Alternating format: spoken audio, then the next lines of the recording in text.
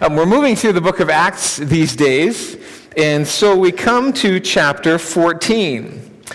And one of the things that I always do in preparing for a message is I read through the passage, do some thinking about it, jot some notes, try to think, okay, what is this about? What do I want to say?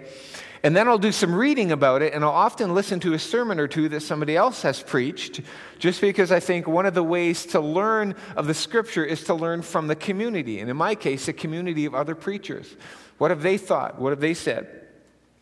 And this week, I just want to point out near the beginning that I'm very much indebted to an Anglican preacher named David Short, whom I admire a great deal, for drawing my attention to a phrase that totally recolored how I looked at this chapter.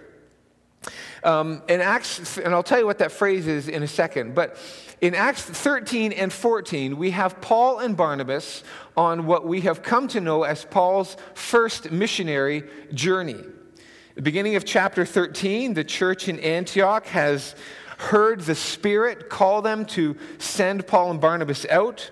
They have gone to the island of Cyprus. They've done a ministry tour there. They had a spiritual encounter with the Jewish sorcerer Elymas. Then they sailed to the mainland, landing on the north side of the Mediterranean, a place called Perga. There, Mark leaves them and goes home. They move on to another city called Antioch. There, Paul preaches a sermon. A large number of people come to faith, but a whole ton of persecution is stirred up against them as well, and eventually they're forced out of the city. Now in chapter 14, they go to the towns of Iconium and Lystra and Derbe, and then they return through those cities and make their way eventually back to Antioch, where they first began, where they were first commissioned for this ministry trip. And Antioch being the sending church, Paul and Barnabas, after about a 2-year journey away, now report what has happened on this ministry tour. And when they come back, verse 27 of chapter 14, when they arrived and gathered the church in Antioch together, they declared all that God had done with them, and, here's the phrase, and how he, God, had opened a door of faith to the Gentiles. How God had opened a door of faith to the Gentiles. That is, from Paul and Barnabas' perspective, what God had been doing with them and through them for these whole 2 years in various cities, traveling hundreds of miles, what God had been doing was opening a door of faith to the Gentiles. Now the question then is, how does God do that? How does God open a door of faith? And it's a good question for us to ask, because we, to the extent that we are enamored with God, obedient to Christ, surrendered to the gospel, to the extent that we are those things, we then desire God to open a door of faith to the co-workers, to the neighbors, to this neighborhood. Maybe to open a door of faith within the heart of somebody. We want God to do a transforming work in the world, and we want to be a part of it. We want to see God open a door of faith. So how does he do that? Well, when we think of God opening a door, we usually think of God making it easy, removing the barriers. I didn't know if I should take this job or not, but God just seemed to open the doors, just made it easy and obvious that I should go this direction. Should I go quit my job and become a missionary in Africa? Well, God opened the doors. It was very clear that I should do that because the barriers were removed. And sometimes God does that. Sometimes his opening the doors means it's very clear, barriers are being removed, and we need to go this direction. But when God opens a door of faith to someone or to some group of people, it will usually mean that God is not removing the barriers, but that barriers are being overcome. That God is not making the way easy, but he's helping you to move down that way. I think the road of Christian mission and sometimes Christian living is an uphill road. When God opens a door, when God is going to do something great, it's often very, very hard. And in Acts 13 and 14, that is exactly what we see. Again, chapter 13, there is a spiritual encounter with Elymas, the Jewish sorcerer. And it's only when Paul, empowered by the Spirit, speaks forcefully a word of judgment against the sorcerer that the kingdom comes and the governor of the island is saved. Then when they leave from there and sail to the mainland, their helper, John Mark, leaves. Then they go to the city of Antioch, and Paul preaches a stunning sermon. Everyone's all enamored with it. A lot of people come to faith, so much, in fact, that it riles up the opponents of the gospel who stir up persecution to the point where Paul and Barnabas get forced out of the city. That doesn't sound like the removing of barriers to me. It doesn't sound like a road being made easy. Could it get any harder? Well, as it turns out, it can and does get harder. Chapter 14. They've left Pisidian Antioch. After a time of ministry there, they're going to the city of Iconium, about 100 kilometers away. They enter into the Jewish synagogue and spoke in such a way, we read, that a great number of both Jews and Greeks believed. And I've said this many, many times, going to say it again, and probably will say it several more times as we get through the book of Acts, but I just have to draw our attention to it. What do they do in Iconium? They enter the synagogue and they spoke. They spoke. Verse 3, so they remained for a long time speaking boldly for the Lord. Verse 7, after they flee the city of Iconium, they go to Derbe and the surrounding country, and there they continued to preach the gospel. Verse 9, the cripple was listening to Paul speaking. Verse 21, when they had preached the gospel to that city. Verse 25, when they had spoken the word in Perga. This ministry trip of Paul and Barnabas is a preaching tour. They are speaking the good news about Jesus Christ to the Jews in the synagogues and to the Gentiles in the city. So they come to Iconium, and they preach so powerfully that many, many people believe, Jews and Gentiles. But there are unbelieving Jews, literally the word is disobedient Jews, verse 2, who stir up the Gentiles and poison the minds of the people of the city against the brothers. Now, not just Paul and Barnabas, but against those who are coming to faith through the ministry of Paul and Barnabas. Now, what should Paul and Barnabas do?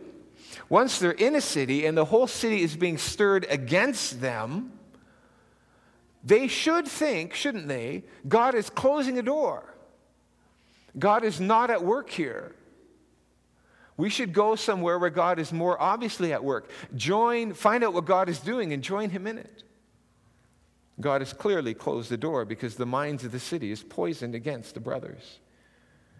It's not what they do. Verse 3, so, because of the persecution, they remained for a long time, speaking boldly for the Lord. And as they do that, what do we see the Lord doing? Speaking boldly for the Lord, who bore witness to the word of his grace, granting signs and wonders to be done by their hands. This is not the first time we've seen this in Acts either. Acts chapter 4, in the context of persecution, the apostles gather together and pray, Lord, you know the threat of violence that hangs over our heads. Here's what we want you to do. Enable us to speak then with greater boldness while you stretch out your hands and glorify your servant Jesus by performing signs and wonders in his name. The apostles preach. Paul and Barnabas speak boldly. God bears witness to their words by performing signs and wonders in their midst. And so the kingdom moves forward. So the door is being opened. But the same thing happens in Iconium as happened in Antioch in the end of chapter 13. The city becomes increasingly polarized. People are coming to faith all over the place. The Jews and the leading Gentiles of the city are getting angrier, more and more hostile, until there's a very clear demarcation. You are either for Jesus or you are not.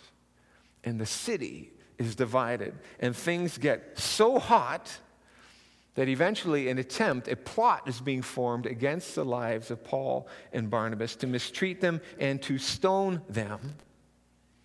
And when they learn of it, this time, they flee, they leave. There is a time in the face of persecution to stand and to boldly proclaim. There is a time to recognize that a dead missionary is not a helpful missionary, and it is time to go. And so they leave and they move on to the cities of Lystra and Derbe, cities in an area called Lycaonia, and they preach in the surrounding country. So there they spend a lot of time too. And in all of this part of their ministry, Luke now chooses one episode, and God sees fit to include it in the Word. Do you ever wonder that, by the way, as you're reading the Scripture? Why is this here? Of all the stuff that was going on, why did God ordain to include this text? I often ask that when I'm reading the Scripture. Paul and Barnabas preaching in 2 different cities and in the surrounding region, and there is one episode that gets included from that whole period of time. And it's to that episode that we turn our attention now, verse 8. In the city of Lystra, there is a man who is sitting there who could not use his feet. He was crippled from birth and had never walked. Threefold description there, just to highlight this man's helpless condition. He wasn't just lame. He could not use his feet. He was crippled from birth, and he had never walked. Luke is emphasizing something here. And he is listening to Paul speaking, and Paul somehow, we don't know, probably a stirring of the Spirit within, we assume, but Paul somehow sees this man and recognizing that God is working in his life in such a way that he has the faith to be healed. And in the New Testament, in the Greek language, the word for healed and the word saved, the same word is used for both. That there is a spiritual healing and a physical healing that often happen together. And when Paul sees the Spirit granting the gift of faith to this cripple who could not, has never walked, Paul recognizes the Spirit stirring and saving this man. And Paul says to him, stand up, get up, upright on your feet. And he sprang up and began walking. Paul's preaching. God is doing a sign and a wonder so that the people will know that what Paul is saying about Jesus and the gospel and the good news of being saved is true. And so God saves, heals this man as a picture of the power of the gospel. That's what the gospel does. It takes people who are crippled. I've run half marathons. They're hard. But I was crippled. I was morally crippled. I could not stand on my feet before God. I could not walk down any kind of path of goodness. I was lame and had been from birth. And the gospel saves. The gospel enables me to stand before God, as we've sung this morning, and to walk the road that God has laid out for us in Christ. That's what the gospel does. It saves, it heals. And the crowd that's there know immediately what has happened. They know that God has acted, but they don't know who God is. And so what they do is they get all excited and say, verse 11, the gods have come down to us in the likeness of men, or in human form. And they have a spontaneous religious festival the priest of Zeus, whose temple is right outside the city gates, organizes a crowd of people, and they start this religious festival. But they're speaking in their native dialect, so Paul doesn't understand it. Paul and Barnabas don't know what's going on until they see the priest coming with wreaths ready to offer sacrifices to them. And they call Barnabas Zeus, the chief god. They call Paul Hermes because he was the chief speaker. Hermes was the messenger of the gods. They sound very pious. But there was a legend at that time, and the Latin writer Ovid had actually set it down in writing about 50 years before this happened, of in this town, in this area, of the gods, Zeus and Hermes, coming, visiting the town in human form, looking for hospitality. And after being rejected in 1,000 homes, they come to the humble home of an elderly couple who receive them and give them food and a place to stay. And the gods take the couple out to their front door, show them to town, and destroy the town for their lack of hospitality, and then turn this elderly couple's home into a temple for their own worship. That was a local story, a local legend of the city of Lystra. And so they want to make sure that this doesn't happen again. And so when they think the gods have come back to them now in human form, they're not going to make the same mistake twice. They're going to honor them and have this festival. And as soon as Paul and Barnabas realize what is going on, they tear their clothes, which is a Jewish expression of horror, specifically against blasphemy, calling us gods. How horrible. And they rush into the crowds and try to stop them. And Paul preaches to them, not from the Old Testament in this case, but from nature. He says, no, we are not gods, but there is a God who sends the rain and takes care and exercises providence, shows you his goodness. And when the people realize that they've been, in their eyes, I guess, duped, Paul and Barnabas are not gods, they make a 180-degree turn and move from wanting to worship these guys to getting all angry to the point of stoning Paul and sending him or leaving him outside the city when they think he's dead. They drag him out and they leave him there. So from barely escaping stoning in the city of Iconium, now Paul actually gets stoned and dragged out of the city and left for dead.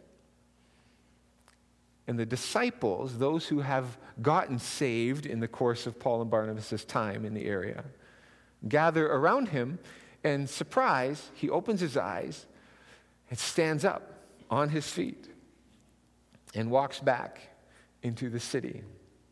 It's incredible courage. A miracle, I think. Was he dead? I don't know. Certainly very close to it, enough to fool everybody. But he rises up strong, enters the city, and then the next day goes on with Barnabas to the city of Derbe.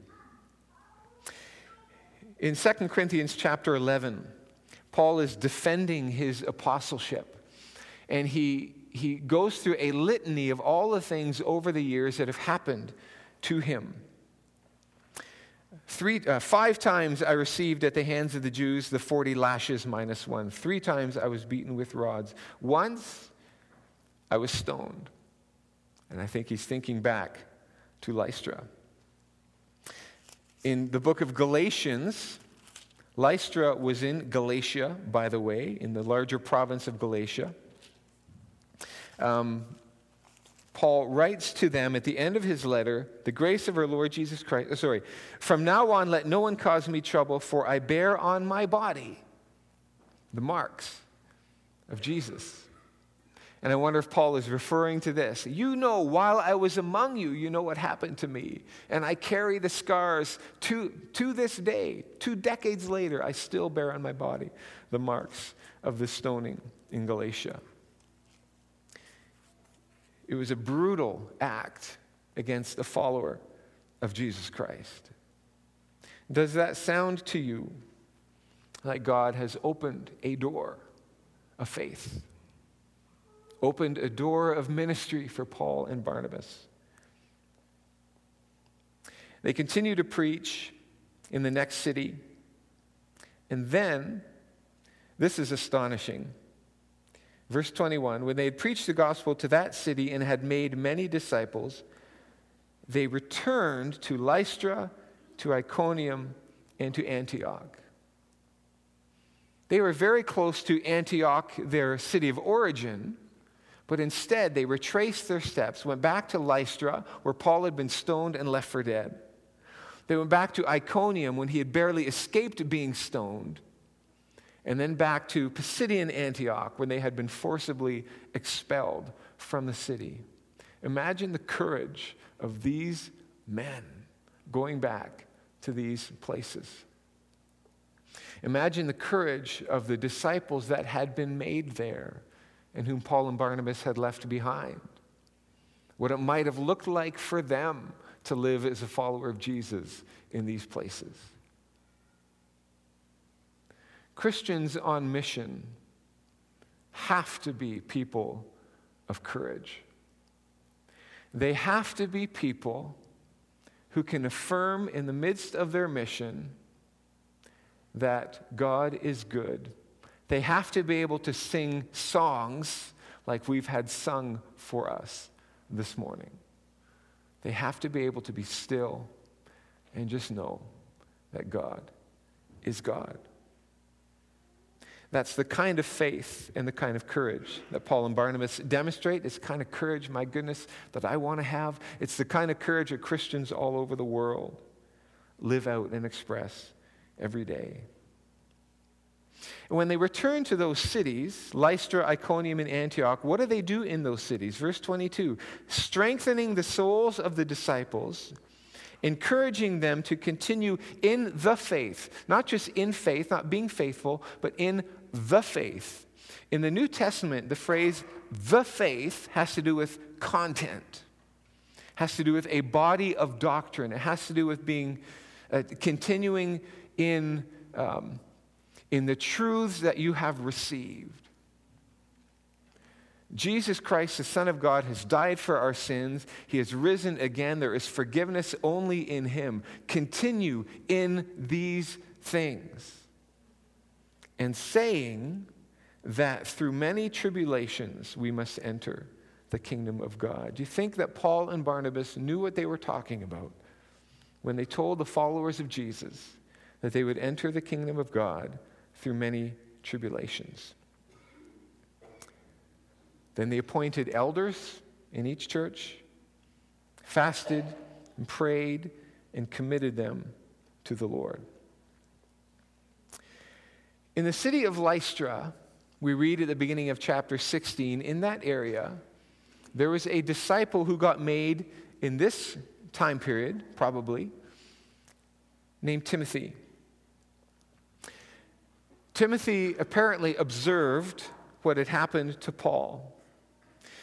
And when near the end of Paul's life, Paul is encouraging Timothy to be strong, to continue in the faith, to give leadership in a culture that was running counter to the gospel of Christ. By way of encouragement, Paul reminds Timothy in 2 Timothy chapter 3, verse 10, "You, however, have followed my teaching, my conduct, my aim in life, my faith, my patience, my love, my steadfastness, my persecutions and sufferings that happened to me at Antioch, at Iconium, and at Lystra, which persecutions I endured. Yet from them all the Lord rescued me. Indeed, all who desire to live a godly life in Christ Jesus will be persecuted."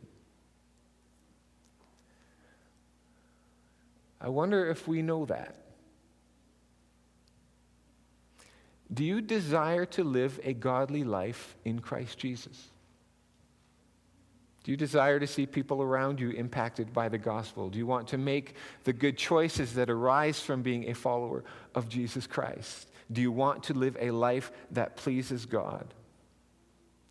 If you do, you will experience persecution. It will be hard. There is a song that I just came to know recently, a guy named Steve Taylor, who's a Christian songwriter in the 80s. God bless the 80s. Say it with me. God, no, just kidding. He has a song, the title of which is, "It's Harder to Believe Than Not To." It is harder to believe than not to. It is harder to be a follower of Jesus Christ in some ways than it is not to. And as we desire to lead a godly life, there will be opposition. The road will be uphill. There may be outright persecution. We can probably count on it. It's a hard road. Then Paul and Barnabas pass through Pisidia, go back to the coast, the city of Perga, speak the word there, then down to the city of Italia, and then from there sail back home to Antioch, where they departed on their trip maybe 2 years or so beforehand. Verse 26, they sailed to Antioch, where they had been commended to the grace of God for the work that they had fulfilled. Beginning of chapter 13, they're praying, the leaders in the church, and the Spirit says, "Set apart Barnabas and Saul for the work to which I have called them." What was that work? When Paul got saved in Acts chapter 9, one of the words that was given to Paul through the prophet Ananias, God said, "I'm going to show Paul how much he must suffer for my name." Somehow the work, the life for which Paul had been set aside was a work of suffering, a life of suffering. And then commissioned from Antioch to the work to which the Spirit had called them, set them apart. Every step of the way, there was suffering, there was opposition, there was persecution, there was slander, there was disappointment when one of their own number left them. There were whole cities stirred up against them. Their lives were threatened. And yet they continued, and they fulfilled the work that God had given to them. And at the end of it, when they called the believers together, they were able to declare all that God had done. Through them, the NIV says, the word is with them. It's an unambiguous word. It means not what God had done with them, but what God and them had done. They had done it together. They speak, God acts in power, the world gets changed. They declared all that God had done with them and how God had opened a door of faith to the Gentiles. We want to see God open a door of faith. We believe as Christians that people all around us who are far from God are nevertheless loved by God, and that God wants to see them drawn to Himself through Jesus Christ. And there is a door of faith that God wants to open. The people around here, people whom you know, people in your family, in the hearts of people, a door of faith that needs to be opened. Do you remember when Jesus talked about building His church? He talked about a door, He talked about a gate. And He said, "I will build my church and the gates of hell cannot prevail against it." In other words, I'm coming and the door is going to open. The door is going to open. There is persecution. The very realities and powers of hell are going to stand against what the church is trying to do. But Jesus says, "I'm going to build my church and the door is going to open." And we want to be with God as He does that. What can God do with us as we speak, declare, demonstrate the reality of the gospel, and then have God show up and act with power and bring faith to people, bring people to faith? It's what we as a church exist to do, but I'm not sure that we realize how hard how hard it has to be. Harder than we know. It'll be hard because we'll have to change the way that we think. It'll be hard because there's things that we'll have to do differently. And I'm not talking church customs or tradition or culture. I'm talking about living from different values, using my time differently, caring more about people than I do right now. It means a change within my own heart. Church customs and cultures, frankly, I don't care if there is a suit or not a suit. I don't care if there's music or not music. I don't care if there's pews or no pews. Those aren't the kinds of things we have to do differently. What we have to do differently is love people, and that's hard. We have to love them the way that God loves them, and that's hard. We've got to let God know that our life is at His disposal, not at my own disposal, and that's hard. That is an uphill climb. But as we do that, God shows up with power. He acts, and the door of faith is opened. And at the end of the day, we have something to report. And disciples are filled with joy, as it says at the end of chapter 13. Paul and Barnabas surrendered it all for the sake of the gospel. It's what they were called to do. It's what we are called to do. To surrender all things for the sake of the glory of Christ. And we're going to close our service this morning by singing that, I surrender all. Think about what we're singing.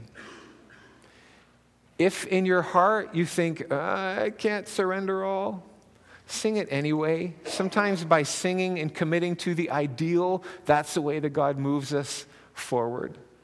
If it's hard to surrender, nonetheless, let's sing, I surrender all, and recognize that my life does not belong to myself. It belongs to Him, for Him to do with as He sees fit, in order that faith may come, the kingdom be advanced, and the name of Jesus be glorified. And so we are happy to be able to walk uphill with God in our midst. Let me pray, and then we will sing.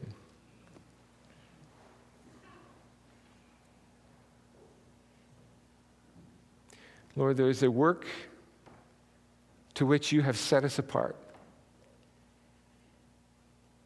And we live in the places that we live, and we are a church in the place that we are a church, not by accident, but because there is a work not only for us to do, but a work that you want to do, and you want to do it with us. And so we remind ourselves today, I remind myself that my life is not my own, but it belongs to you. You've given it to me. You can take it back anytime. Everything that I am and I have, everything that we as a church are and have, are at your disposal. Nothing is our own. And so even though it's not ours to begin with, nevertheless, we surrender. And we're surrendering what isn't even ours. But we surrender it. And invite you, ask you, Lord, to glorify yourself and open doors of faith with us and through us, that Jesus Christ might be glorified. Amen. Amen. Let's stand and sing I Surrender All. I think it's 451.